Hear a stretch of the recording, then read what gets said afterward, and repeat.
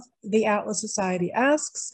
I'm Jennifer Angie Grossman. Please call me Jag. I am the CEO of the Atlas Society. We are the leading nonprofit organization introducing young people to the ideas of Ayn Rand in fun, creative ways like graphic novels and animated videos. Today, we are joined by Corey DeAngelis. Before I even get into introducing our guest, I want to remind all of you who are watching us on Zoom, Facebook, Instagram, Twitter, LinkedIn, YouTube, use the comment section to type in your questions for our guest. Go ahead, get started, queue them up. We will get to as many of them as we can. Our guest today, I've been waiting a long time for this, Corey DeAngelis is a senior fellow at the American Federation for Children, whose research primarily focuses on the effects of school choice programs on non-academic outcomes such as criminal activity, character skills, mental health, political participation, and schooling supply. He is co-editor of School Choice Myths, Setting the Record Straight on Education, Freedom, and he has authored or co-authored over 40 journal articles, book chapters, and reports on education policy, with his work being featured in outlets such as USA Today, New York Post, The Hill, Washington Examiner, Foundation for Economic Education, and the Wall Street Journal. Corey, thanks so much for joining us. Hey, thanks for having me. So we love to start with a little bit of our guests' origin stories. Where'd you grow up, early influences that got you interested in education, and what led to your focus on school choice in particular? Yeah, I actually grew up in San Antonio, Texas, where I attended government-run schools all through K through 12. Except for high school, I had the opportunity to go to something called the magnet school, which is still technically a district or government-run educational institution, but it's not a residentially assigned option. It's a school of choice in the sense that you can choose it. It's an alternative to the residentially assigned option, and they can have admissions processes. So I figured that that was a great opportunity for me. It was actually on the same physical campus as my residentially assigned government-run option. And I saw a night and day difference for 4 years. And I'd like other families to have opportunities to have a better education.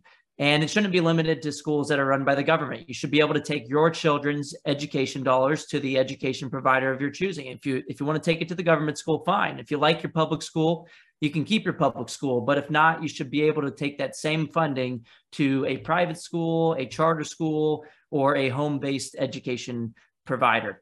After that, I did a bachelor's and master's in San Antonio, Texas, at the University of Texas at San Antonio in economics. And that really just opened my mind to the problems with monopoly power. And that's inherent in the residentially assigned government-run school system today. You have to, if you want to choose another alternative, you either have to pay out of pocket while still paying for the government-run option through property taxes, which leads to monopoly power. And you have compulsory education laws as well that leads to more monopoly power in the current system. I mean, just imagine if you didn't like your grocery store and you had to move houses to get to another grocery store, or if you had to pay twice, had to pay for, if you didn't like Walmart, you had to pay for Trader Joe's plus Walmart while not receiving the services from Walmart. That wouldn't make any sense. It would mean that Walmart would have way too much power over your decisions. This is the problem that we have with the government-run school system today. And I also had an advisor through my bachelor's and master's named John Merrifield. He was probably the only free market economist there at UT San Antonio. And he was also a Friedman Fellow at the Friedman Foundation, which is now called EdChoice. And he recommended that I go do a PhD in education policy at the University of Arkansas. They have something called the Department of Education Reform, where my advisors there were Jay Green, Patrick Wolf, and Robert Maranto, who are three big school choice academics, have done research on the topic for decades. And my first study there linked the Milwaukee voucher program to attend a private school to crime reduction later on in life. I had student level data from the state mandated evaluation, and I really entered this field at a national scale as a researcher. I'm more so doing advocacy work now. I'm at AFC. I went to Cato after I left and finished my PhD. And then I also went to Reason, where I'm still a fellow, but now I'm doing advocacy work, mostly some research as well, at the American Federation for Children, which is the only school choice advocacy group at a national level that has C3, C4, and PAC capabilities. So we can hold politicians' feet to the fire and then also beat them up with logic at the same time. Logic and narrative too. I think that is so important in terms of persuading people to really see the human side of this, because that's really what the left uses when they try to prevent parents from making these choices. So this school choice is an issue that's very near and dear to my heart, having served as Cato's Director of Education Policy over 25 years ago, and prior to that working with Ted Forsman to help launch the Children's Scholarship Fund nationally. So catch me up, how have efforts for school choice education evolved since then? There used to be a big push for vouchers. So has the terminology changed? Is this still kind of like vouchers when you're talking about funds following the children, or has the approach more fundamentally shifted? It's a pretty similar approach, but it's a little bit different. So mostly what has been pushed lately is something called an education savings account. So it's kind of like a voucher, but a little different, and I'll explain it right now. The voucher idea is the same money that would have followed you to the government-run school. You could still take it there. Again, if you like your public school, you can keep your public school. But if not, that same funding would follow the child in the form of a voucher to be able to be spent at a private school to cover tuition and fees. That's pretty basic. That's the voucher idea. It's the same taxpayer dollars that would have followed you to the government school. Education savings accounts are pretty similar in that the same funding that would have followed you to the government school, you can instead take it to an education savings account directed by the parents. And then again, like the voucher, you could use it to pay for private school tuition and fees if you want, but it allows for even more customization and flexibility on the part of the parent, and that you can use that funding for any other approved education expenditure as well. It could be a micro school where you get 5 to 10 children together in a household and essentially economize on the process of homeschooling. You could use it for homeschooling expenses like homeschool curriculum, private tutoring, special needs educational therapies, any approved education expenditure. So it's much more customizable and flexible than the voucher option. And it can also be funded through a tax credit mechanism, which gets a little bit more complicated, but the same kind of idea is that you can get a tax benefit for donating funding to a scholarship granting organization. And the parents can go to that scholarship granting organization to apply for funding, which would then go to the ESA, Education Savings Account, which then again could be used for any approved education expenditure. So that's kind of what we moved from vouchers towards education savings accounts. And we've had the wind at our backs over the past couple of years. In particular, we've had Supreme Court victories. We had the Espinoza v. Montana decision in 2020. Just earlier this year in June, we had the Carson v. Macon decision. And both of these made it pretty clear that school choice does not violate the so-called separation of church and state, which can't be found in the U.S. Constitution. It does not violate the Establishment Clause of the U.S. Constitution, which is pretty clear for the same reason why Pell Grants for higher education, scholarships for low-income kids for college do not violate the Establishment Clause. And the reason, even though you can use the funding at Notre Dame, a private religious university, and the reason for that is that the primary beneficiaries of the funding is the student, and the families and students have the choice between religious and non-religious options, public or private options. Same reason why Medicaid vouchers aren't in a violation of the Establishment Clause. You can use it at a private, religiously affiliated hospital if you want. Same thing with pre-K programs, public taxpayer funding that can be used at private, religious, or non-religious providers of pre-K. But those cases went a step further and also said that if you're going to have a school choice program, you don't have to have one. But if you're going to have one, you can't discriminate against religious families and schools by saying that you can only use the voucher at a non-religious private school, which is what Maine was doing. And that was ruled on this most recent case in 2022, that you can't discriminate. And they ruled based on the free exercise clause. So that was those two cases were big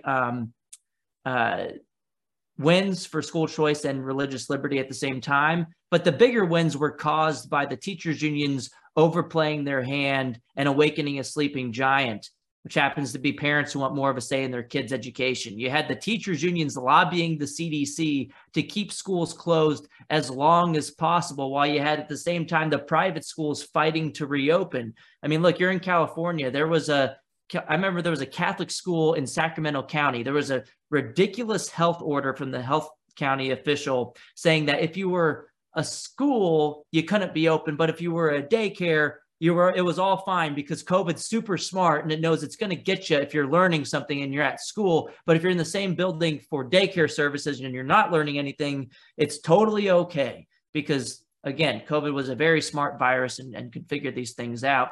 And the Catholic school actually rebranded itself as a daycare because it knew that if it had to keep its doors closed, it would probably have to keep its doors closed for good. But where, on the other hand, the government school monopoly fought to keep schools closed as long as possible, not because they're necessarily bad people in that system. It's a problem with the system itself, where the teachers union bosses knew that they could essentially hold children's education hostage to secure multiple multi-billion-dollar ransom payments from the federal government. And it worked for them. They received about $190 billion since March of 2020 in so-called COVID relief, which turned out to be about $3,000 to $4,000 per student. Most of that money hasn't even been spent yet, according to the Wall Street Journal. 93% earlier this summer, that money hasn't even been spent.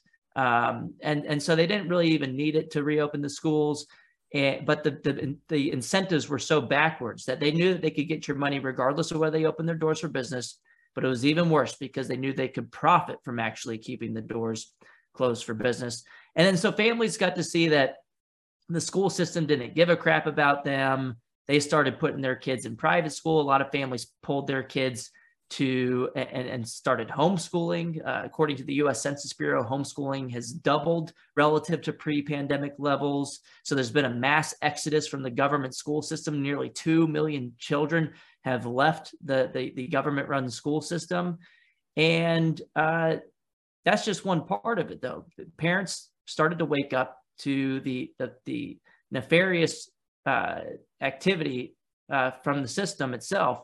But then also they got to see what the heck was going on in the classroom. So a lot of news sources called it remote learning. I'd like to call it remotely learning because there wasn't a lot of actual learning going on with the school closures. But the silver lining was that families got to see another dimension of school quality that is arguably more important. I would say more important than what can be captured on a math and reading standardized test score. The same families who had their kids in quote unquote good public schools, according to the state or according to the report card or the standardized test, they started to wake up because they started to see that they've been sending their kids to institutions that brainwash them to hate their parents.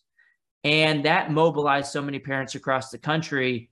Parents who otherwise thought that their kids were in an okay place started to see that, well, this school is not aligned with my values, and that really helped the argument for school choice. We've seen an 8-point increase in support for school choice, according to the latest Real Clear Opinion Research polling, which increased to about 72% of Americans supporting school choice.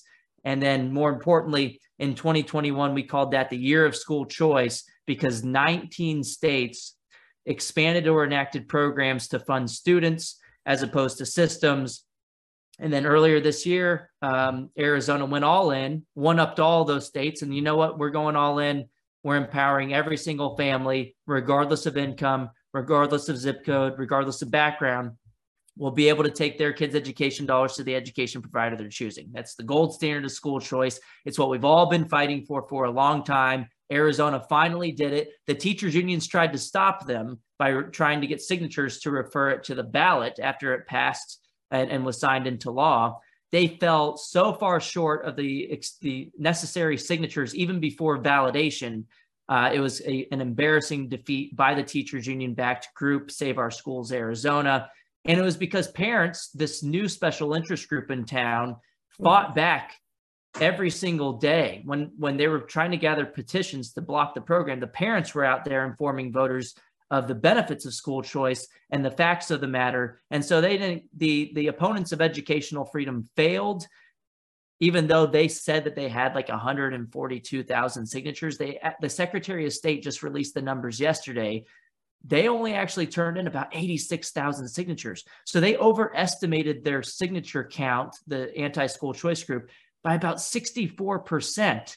And so, you know, a lot of people, the jokes just write themselves, right? It's either they're really bad at math. Maybe they were doing Common Core math if they were that far off, or they lied about it because they knew that if they just said that they had the signatures, they could delay the program for a couple of weeks, perhaps keep the students in the government schools until they hit the count day, which is the 40th day of the school year, which was like a week or two ago. And then they could perhaps get some of the funding for those students. Maybe that's what they did, or they're really bad at math, and that's just another good reason that we should have more school choice. Why are these people teaching our kids math if they can't even get within 60% of the count of their own signature drive? Well, but we won in Arizona, and that's great. And I hope this leads to more friendly competition in other states. As they say, never attribute to malice what can be explained by incompetence. So we may never know. So tell us a little bit more. Oh, and first, I just want to remind everybody watching us on Facebook, on YouTube, on LinkedIn, on Twitter, on Instagram, please go ahead, type in those questions, and we will get to as many of them as we can. This is a wonderful opportunity. We're talking to Corey DeAngelis. He is leading the fight for school choice, and must be exciting for you to be alive now and being a part of this. It wasn't quite as much fun when I was in the trenches on the issue 25 years ago. Yeah, and I think, look, the teachers unions overplayed their hand. We should really give Randy Weingarten an award for being the best school choice advocate of the past couple of years by just stepping in it over and over again.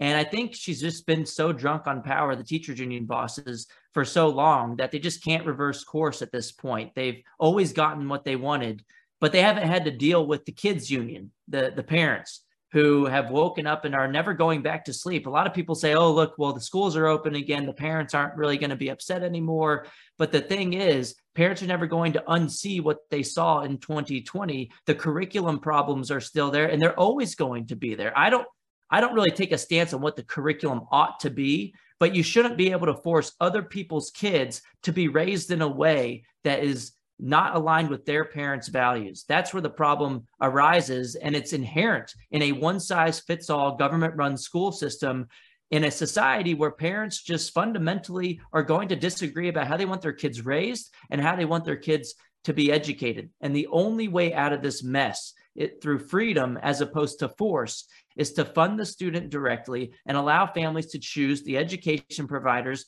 that best align with their values. And that should also lead to competition, which has the public schools in response up their game academically, but then also to focus more on the basics as opposed to politicizing the curriculum. Because look, if you're a provider of educational services, maybe there's some niche providers who say, oh yeah, I'm going to go all in and be super biased in one way or the other. But for the most part, parents want education. They don't want politicization for one way or the other, if you look at the polling on the issue. And so as a provider of education services, you scratch your head and you think, whether I go too far right or too far left, I'm going to upset a lot of parents.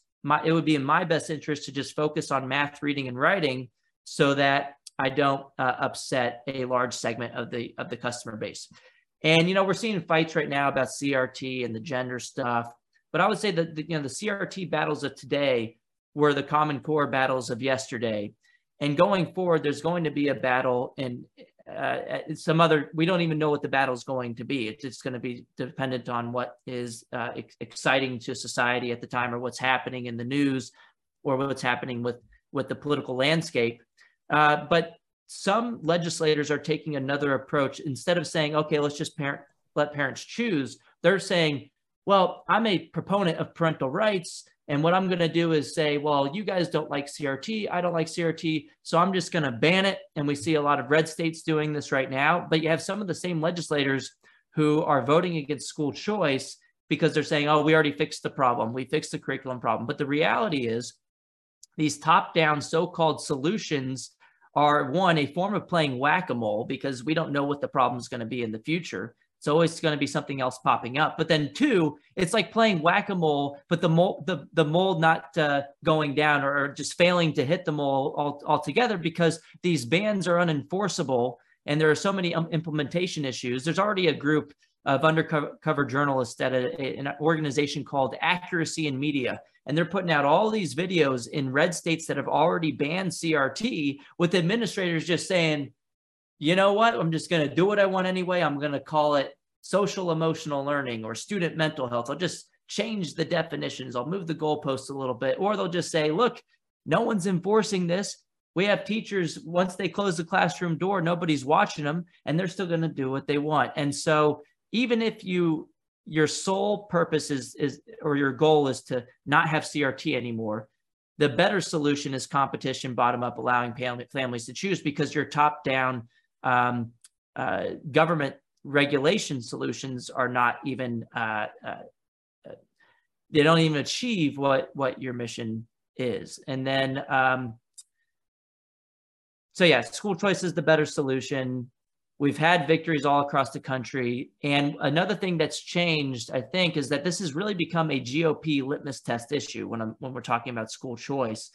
And Republicans in particular, who are getting endorsed by the teachers unions, are getting their butts kicked in the primaries. If you think about Tennessee, for example, 10 of the House Republicans in Tennessee in the primary races were endorsed or funded by the Tennessee teachers unions. But 9 of those 10 lost their seats or lost their primaries. So the teachers union endorsement for Republicans in particular, it's becoming the political kiss of death.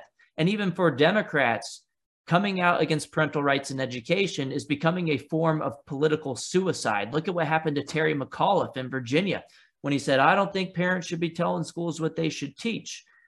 On the final debate stage, Glenn Youngkin ran with that and turned it into a negative attack ad against McAuliffe, the Democrat. And in a state that went 10 points to Biden just the year before, it swung 12 points the other way in just 1 year. And Youngkin, on the issue of education, won by 2 points overall and by 6 points with education voters. And that was the number 2 issue in the election, second to only jobs and the economy, according to Washington Post exit polling. So that story is pretty clear what happened in Virginia.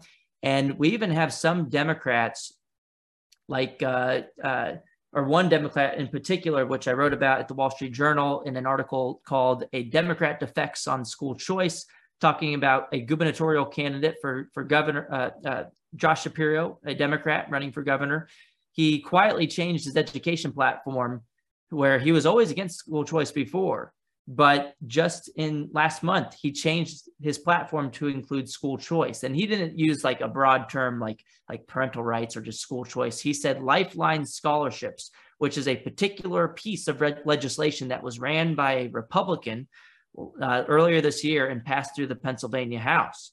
And so he's really, some people were saying, oh, well, he's just saying this to get elected. He's going to change his mind if he wins.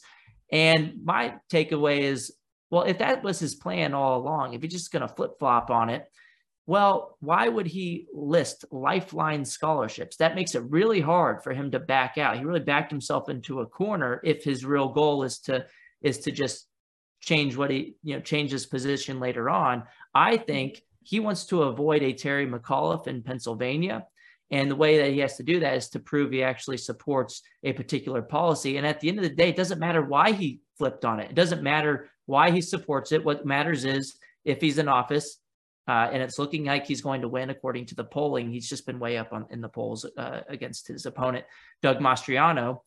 It'll be a win for families. I don't care what the reason is for why you switch. If you're just reading the tea leaves, or if you looked at the polls and you're seeing that school choice is popular, which it is, good. I don't care. I don't care if you're a true believer or not, because as Milton Friedman famously said, and he was right on this, is it's not about getting the right people in office because they might get in office and do the wrong thing because of political power dynamics. It's about making it politically profitable for the wrong people to do the right things. And the reason that has changed recently is, one, the teachers unions overplaying their hand, but then two, the parents showing up at the school board meetings, but those same families showing up at the ballot box too. They have become a new special interest, which is arguably more important and more powerful than the teachers unions. They have more power in numbers, and parents care about their kids more than anybody else. So they're going to fight to protect their rights when it comes to educating their children, harder than anyone will ever fight to take those rights away from them. And politicians are responding to these new incentives that are, some of them are quadrupling down on anti-parent rhetoric, but they're losing votes for that. And so I'm optimistic that this school choice wave will continue, especially after looking at the National School Boards Association. They colluded with the Biden administration, sent a letter to the Department of Justice implying that some families should be labeled for domestic terrorism or investigated for domestic terrorism. That blew up in their face. Since then, over the past year or so, 26 states have decided to leave the National School Boards Association. So now we might as well call them what? The Regional School Boards Association. They should really rename themselves, or just collapse altogether, because that seems to be the trend with the NSBA. But the takeaway here is, look, parents are a new powerful political player to be reckoned with as a group, and it would be wise for politicians from all parties to listen to them. And if Arizona can get a school choice victory done, the biggest victory in U.S. history, all families eligible, any other red state, particularly in the short run, should be able to get it done, because Arizona did it with 1-seat majorities, a 1-seat GOP Republican House and Senate. That meant they all needed to show up and vote in favor of their party platform issue. And obviously the governor signed it into law. Governor Doug Ducey is a huge supporter of school choice. So now I'm looking towards next year, like, what's up, Texas? Greg Abbott's leading on the issue for the first time, or for the first time that I've seen in recent memory. And he's fighting really hard for school choice. And they have much stronger majorities when it comes to the GOP. And this is a top 8 legislative priority in Texas this coming session. It's on their party platform. They better be able to get it done if Arizona can do it. And then I think the long-term trend towards bipartisanship is, the more that the GOP leads on this and turns into the parents' party and makes this a litmus test issue, the more it becomes politically detrimental for the Democrats to oppose it. You'll see more Terry McAuliffe examples and things like that happening at the ballot box. And then some of them will defect, like Josh Shapiro in Pennsylvania, and say, you know what, maybe I should read the tea leaves too, and see that I'm losing votes because this is such a popular position. The independents overwhelmingly go towards it. A majority of Democrats even support school choice. Maybe I should listen to them, especially now that they have a voting bloc, parents who are holding me accountable. So that it almost counterintuitively, you can have a scenario where hyper partisanship can lead to bipartisanship in the long run. It's interesting what you were saying about the incentives and whether people are opportunists or whether they're true believers. We welcome them. And part of that means continuing to feed this trend of increased support for school choice. And part of that means helping to amplify the work that Corey's doing. So we just shared links to a recent Wall Street Journal article by him, as well as one that really breaks down what's happening in Arizona. Highly recommend his highly entertaining feed on Twitter as well. So yeah, follow him, retweet him, make sure that you are helping to share this message so that more people can open their minds and open their hearts to what we're doing to our children. All right, well, we have a few questions here that are coming in. Some of them actually also have to do with the myths about school choice. So I do want to kind of get into that as well. But let's see here. We have a question from Roger Hoffman asking, are you familiar with the group Moms for Liberty? Any thoughts on that group and any controversies there? Yeah, they're great. I mean, they came up over the pandemic period fighting back against certain curriculum in the schools, mask mandates, COVID regulations. And they're, from what I can tell, pretty supportive of school choice too. And it really just goes to show you that this is a special interest that has emerged, that parents have banded together, parents who otherwise would have, who were upset in the past, just didn't want to show up at school board meetings. They didn't want to be the only one, right? It's much more difficult if you have a coordination problem to stand out against the tyrants in office who are abusing your kids. And so a lot of parents, they have their full-time jobs and they have other things to do. And, they didn't really think that them going alone was going to make much of a difference, because let's be real, it really didn't make much of a difference before. But now they have support group basically. And this Mom for Liberty group is a nationwide group. They have chapters, I want to say, in every state now, and they've grown exponentially over the past couple of years. That just goes to show you that there's a real demand for change within the public school system.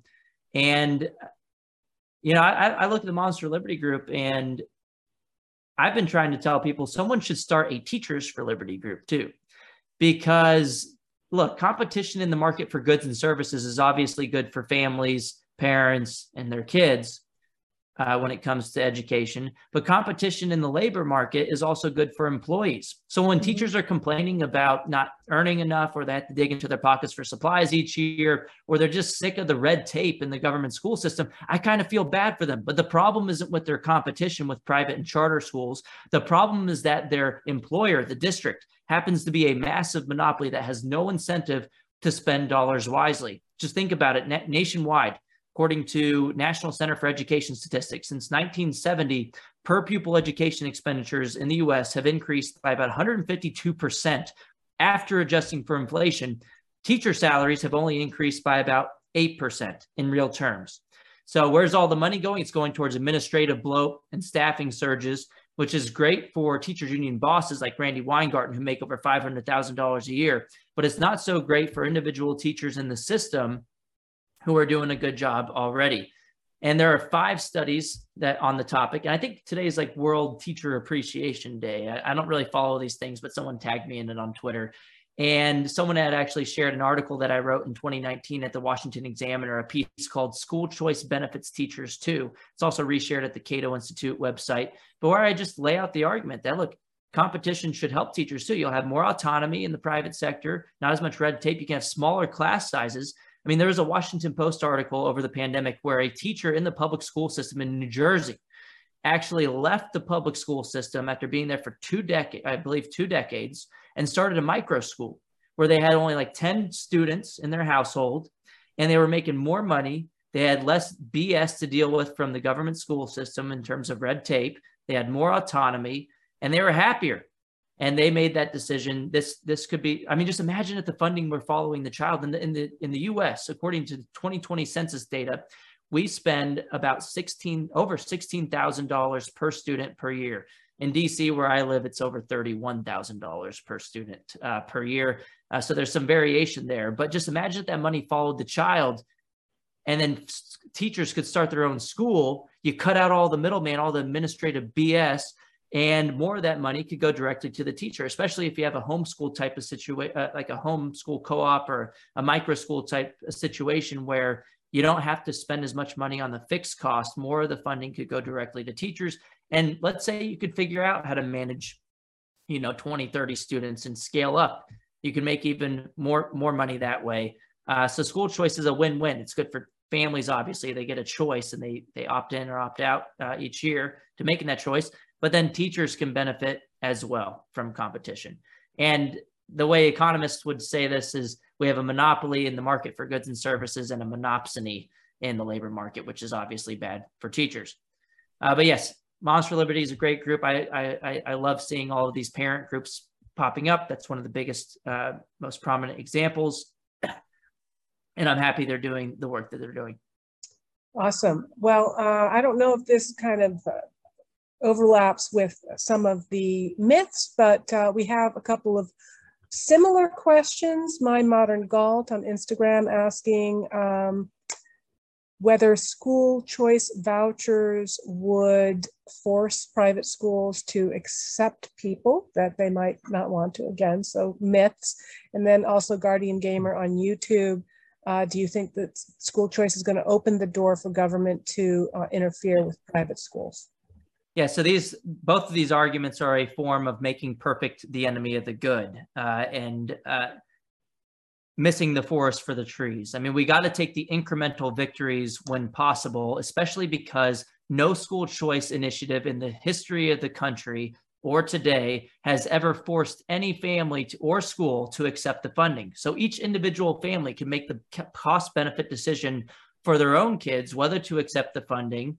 And at the same time, however, we shouldn't feel like we shouldn't force other families to send those same dollars to the government-run school, because that's the alternative today. We have 9 out of 10 kids in public schools today.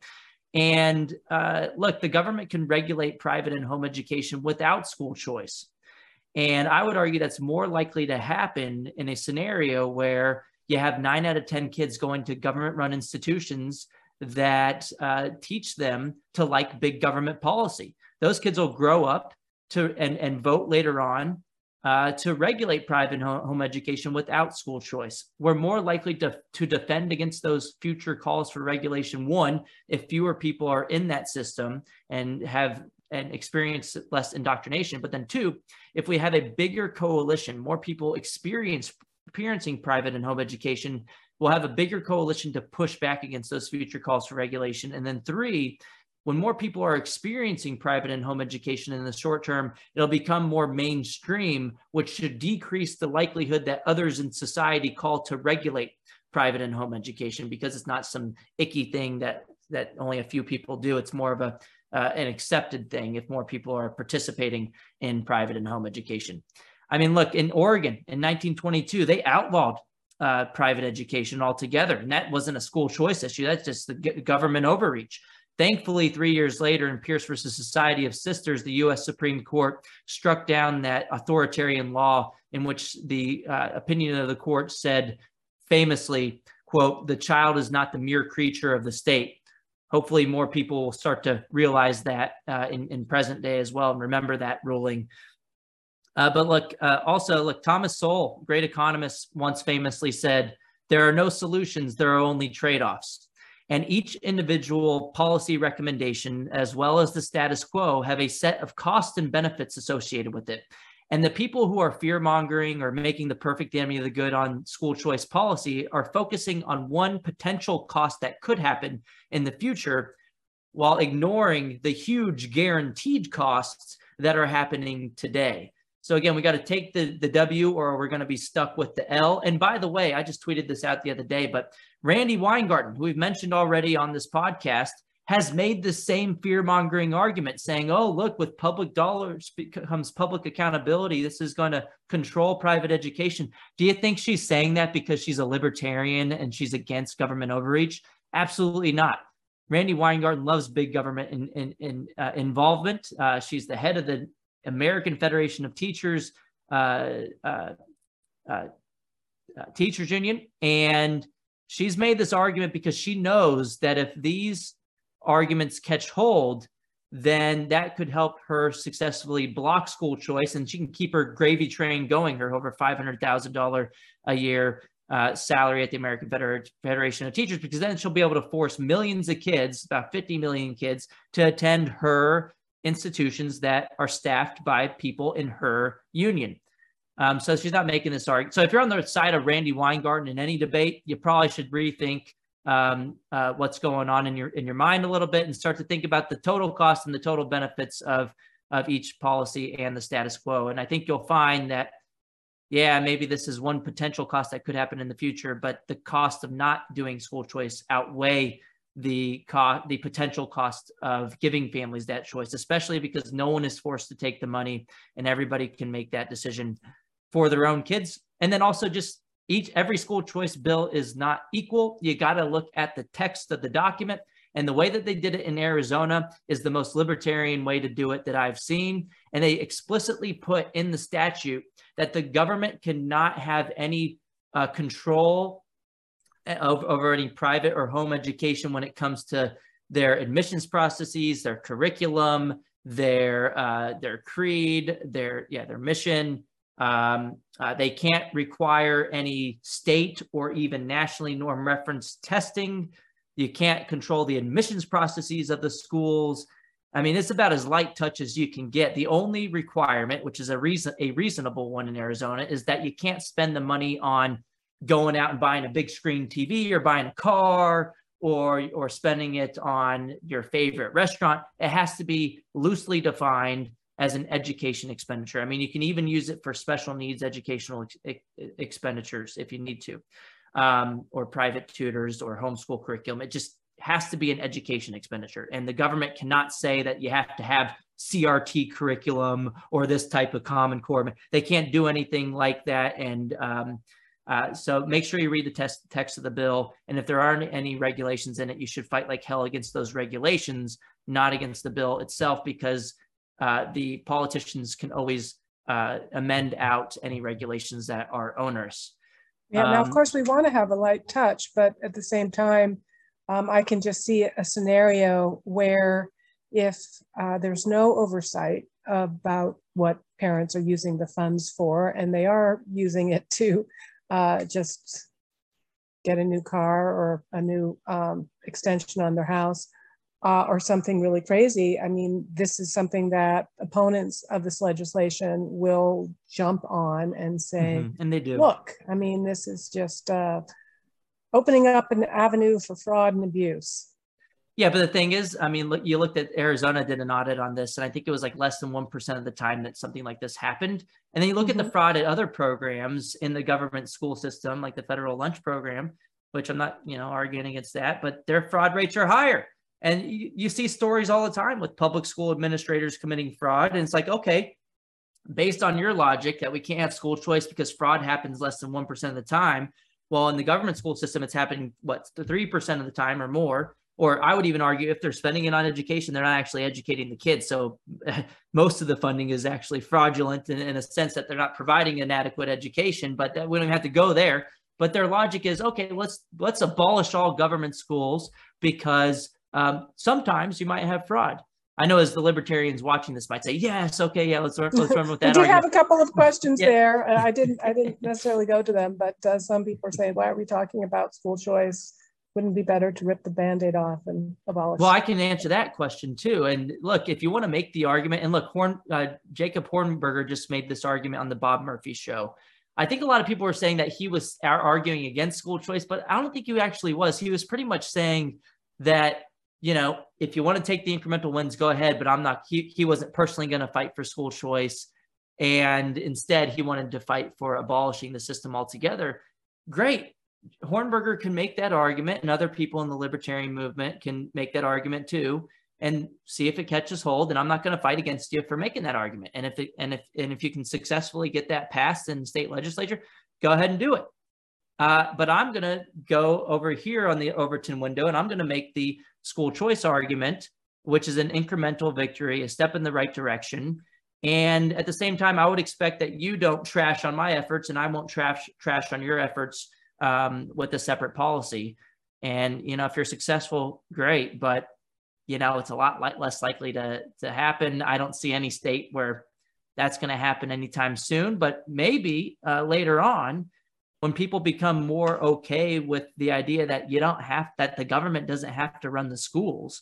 I mean, just think about it like with food stamps. We have food stamp vouchers basically, and we directly give the funding to the parents, the low-income families, and they can take that money to any private provider. Like none of the grocery stores need to be run by the government, even though that's a basic good, a basic need. Well, defenders of the status quo will say, oh, we have to have the government run schools because it's a basic need. Food is even more basic, and we don't have to have the government running the grocery stores. Perhaps if you want to have some funding for the least advantaged, you have food stamp type of thing. And you can imagine a scenario like that working out for education as well, where government doesn't run any of the schools. It's all privately provided. Perhaps you have some funding through a school choice voucher system. But if people are more likely to use private education and society overall is more likely to see that people are making choices and making okay choices for their kids, and they're doing better than they would have done in the status quo, maybe that'll be a more likely policy position to pass in the future. I just don't see it happening in today's day. And if you want to find a legislator, and there are some pretty radical legislators who are willing to run bills that they want to, that even if they don't think it's going to pass, let them run it and see what happens.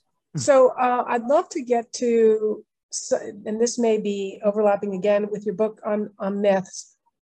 Run us through the basic arguments, the top 3 or 4 arguments that Randi Weingarten, whether authentically, sincerely, or disingenuously use against them. I mean, I hear them, well, you're going to be taking kids out of the schools, and that's going to hurt the kids that are left behind, or this and that. So what are their top arguments against, and how would you demolish them?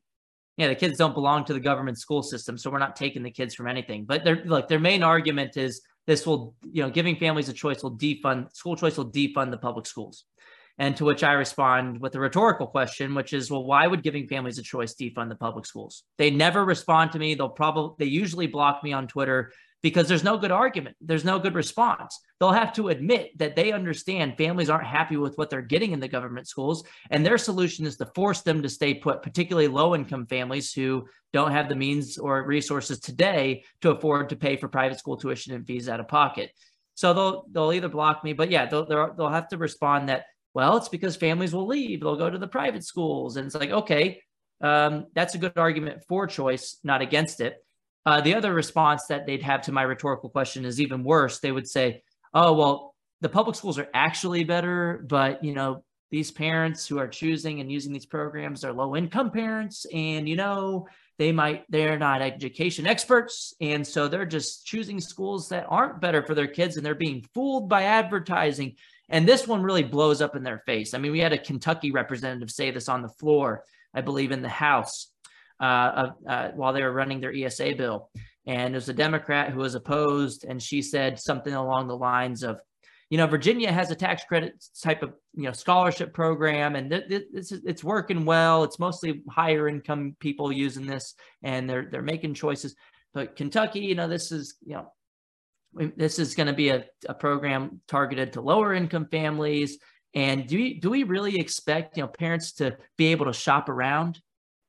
And then it went viral because, dude, parents can make their decisions for their own kids, regardless of their income, better than any freaking bureaucrat sitting in offices hundreds of miles away. Parents care about their kids more than anybody else, and they generally have more information about their educational needs than anybody else. Look, I don't need to be a mechanic to be able to choose my mechanic. I don't need to be a car manufacturer to choose my car dealership or the car that I purchase. I don't need to be a doctor to be able to choose what type of operation I want to get into, or what hospital I go to for checkups. I mean, you have heuristics.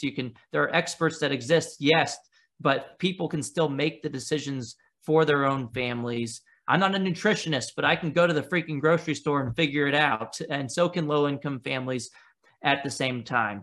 So that's their main argument.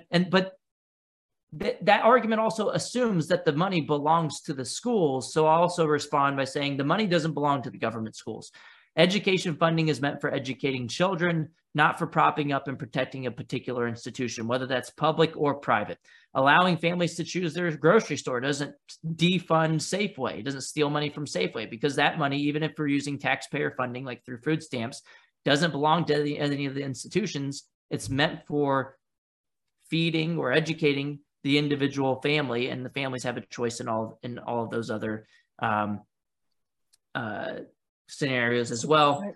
And we already do this with higher education with the Pell Grants. We do this with pre-K programs, and you don't hear any of these arguments from the unions when it comes to those other levels of educations and of education. And the problem is, the difference is that choice is the norm for higher education, pre-K, and everything else, but choice threatens the teachers unions and entrenched special interest only when it comes to K-12 education. So they fight as hard as possible against any change to the status quo. And my last response to this argument, because it is their main one, is that with these initiatives, they're passed at the state level. It's typically only half of the total funding. Like in Arizona, the government schools spend $14,000 a kid. The ESA funding amount that follows the child is only about half. It's only about $7,000 per kid. It's the state level portion of funding. The government schools keep the local funding and the federal funding. So on a per student basis, they actually end up with high per pupil revenues and expenditures. It doesn't defund them. They end up actually more well-funded on a per student basis. Just imagine if you stopped shopping at Safeway and you started shopping at Trader Joe's or Walmart, and Safeway got to keep half of your grocery funding each week. It wouldn't make any sense. That'd be a good deal for Safeway. And I'd argue this is a good deal that the public schools get to keep any money at all for students they're no longer educating. And it could also benefit the taxpayers, even if the public schools are keeping some of the money, because like in Arizona, it's 90% of the state level. So that's a 10% buffer that could go back to the taxpayers at the same time. It's a win-win-win situation. And the heart of this argument is also they also try to say that this is going to hurt the kids who are left behind. I think you kind of mentioned this. 28 studies exist on this topic. 25 of 28 studies on the topic find that private school choice competition actually leads to better outcomes in the public schools. So competition, school choice is a rising tide that lifts all boats. It doesn't destroy the public schools. It actually makes them better because the public schools, believe it or not, actually up their game in response to competition. And if they don't up their game, well, maybe they deserve to be destroyed. All right. We've got about 8 more minutes, and I definitely want to get to what is going on with homeschooling and how it's changed and grown in recent years. A quick question here from Roger Hoffman asking, what was the C3 and C4 group Corey mentioned? It's the American Federation for Children, where he is a senior fellow. This was a really, I thought, very thoughtful question, Abby. 43 on Instagram, what would happen to the 400,000 plus foster kids under a school voucher or school choice system? So some school choice programs actually start small and don't go all in at first. I think the better approach is to go in all in at first. And I know this is a side note, but for a long time in the school choice movement, we've thought that if we could just start small and expand later, it'll be more likely that we'll get some Democrats aboard, and it'll be more likely that we won't face fierce opposition, and we'll be able to expand later. The thing is, the teachers unions fearmonger as much as possible and oppose the bills, whether you go 1% or 100%. And at the same time, when we go 1%, we deflate our own proponents of the bill. Some of those moms showing up at school board meetings complaining at CRT, they might as well, they might come out against it even and say, look, I'm not benefiting from this. Why isn't it available to all students? Everybody's guaranteed a public education. And the better approach, I think, to keep our side mobilized and starting from a better bargaining position when we go in and have legislators, if they want to amend it down later, fine, is to start big, especially when we don't silence our opponents and don't get it, and if it doesn't lead to enough Democrats switching over and supporting the bill in the short term. But as far as foster students, some of those bills have started small and just limiting it to like groups like the military, foster students, lower income groups, and they'll expand by adding, sometimes it's special needs students are only eligible for some of the programs. I think like 21 of the programs nationwide at least started, and they were specifically for students with special needs. And then they've expanded, like in Arizona, their ESA that just went all in, last year was already about 25% of the population that was eligible for the education savings accounts. And it really started with special needs populations, and then they started adding like, foster and military and other groups. And then they just went all in and said, you know what, everybody should have this choice. So yeah, foster students would be eligible as well. Would benefit just like everybody else. Yeah. All right. homeschooling. What is happening? How is it? I know it's growing. I'd love to hear more about that, but also maybe how has it evolved? Yeah, so it's definitely grown. The U.S. Census Bureau's latest data that I've seen over the pandemic period is that homeschooling doubled relative to pre-pandemic levels. That's huge. It's about 2 million students have left the government school system, according to the latest data that I've seen. Charter school enrollment has actually jumped by about 7% nationwide, with about 340,000 additional students enrolled in public charter schools, which are kind of like private public quasi entities. They're not run by the government, but they are more heavily regulated by the government than a pure private school. But look, charter schools have seen substantial bumps. And then homeschooling, the same census year data, the American Pulse survey by the U.S. Census Bureau indicated that the groups that were increasing the fastest were different from what we've seen historically. And in particular, it was Black families quadrupled their homeschool enrollment over the pandemic period relative to pre-pandemic levels. So the overall average was double. Black families quadrupled the enrollment in homeschooling.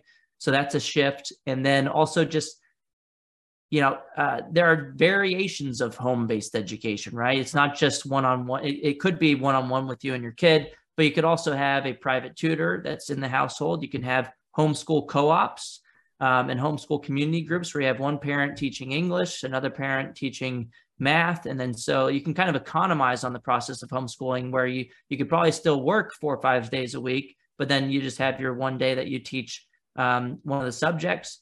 Or we've really seen these pandemic pods that sprouted up over the pandemic period. I like to call them micro schools, where families get together in a household, 5 to 10 students.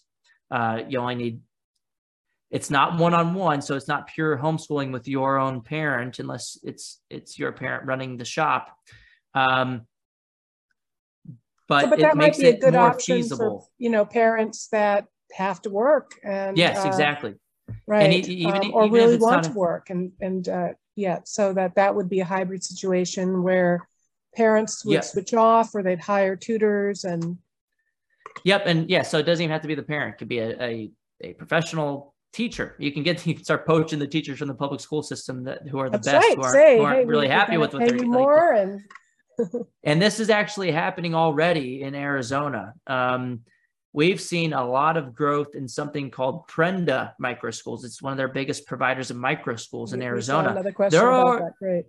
Yeah, even before this massive victory, when they already had like 12,000 students enrolled with ESAs before it went all in, Prenda was already expanding heavily in Arizona. You already had families using education savings account funding to pay for tuition at Prenda micro schools, which is a form, I'd say, of home-based education.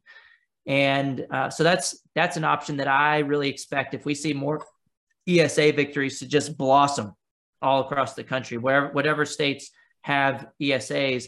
And we've seen other providers besides Prenda popping up, especially over the pandemic period as well.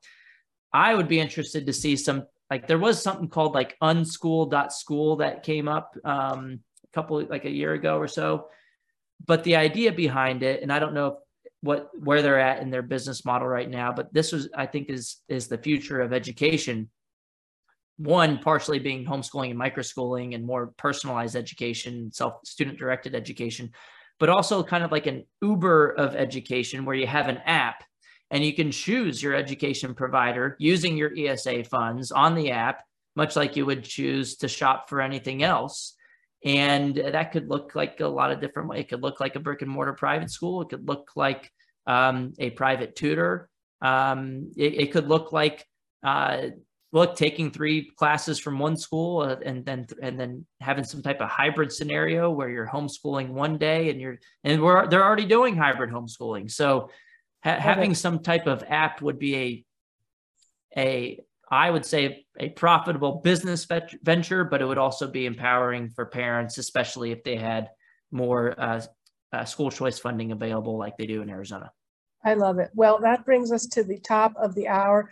This has been just a real breath of fresh air. There's a lot of things that aren't bright spots in our society and in politics, but with Corey DeAngelis at the forefront, we are making huge strides in choice and in freedom in education, and it's looking up. So we'll let you get back out it, Corey, because we want to see Arizona's legislation duplicated throughout all of our states. So thank you so much for joining us. Yeah, totally. Thanks so much for the opportunity, and have a great gala next week. It's coming up tomorrow. Yes, so for all of those who are watching, who are joining us, we are going to tomorrow have a full day of panels on objectivism and various topics, and then the evening's festivities begin at 5:30. So hopefully you all have bought your tickets. We'll see you there. If you enjoyed this video, please consider making a tax-deductible donation to the Atlas Society at atlassociety.org. And join us next week. If I'm still standing, we're going to be talking to Dr. Houman Hamadi. He's been on the forefront of the fight against lockdowns and mandates. And so I'm very excited about that upcoming show. So thanks, everyone. See you very soon. Thanks, Corey.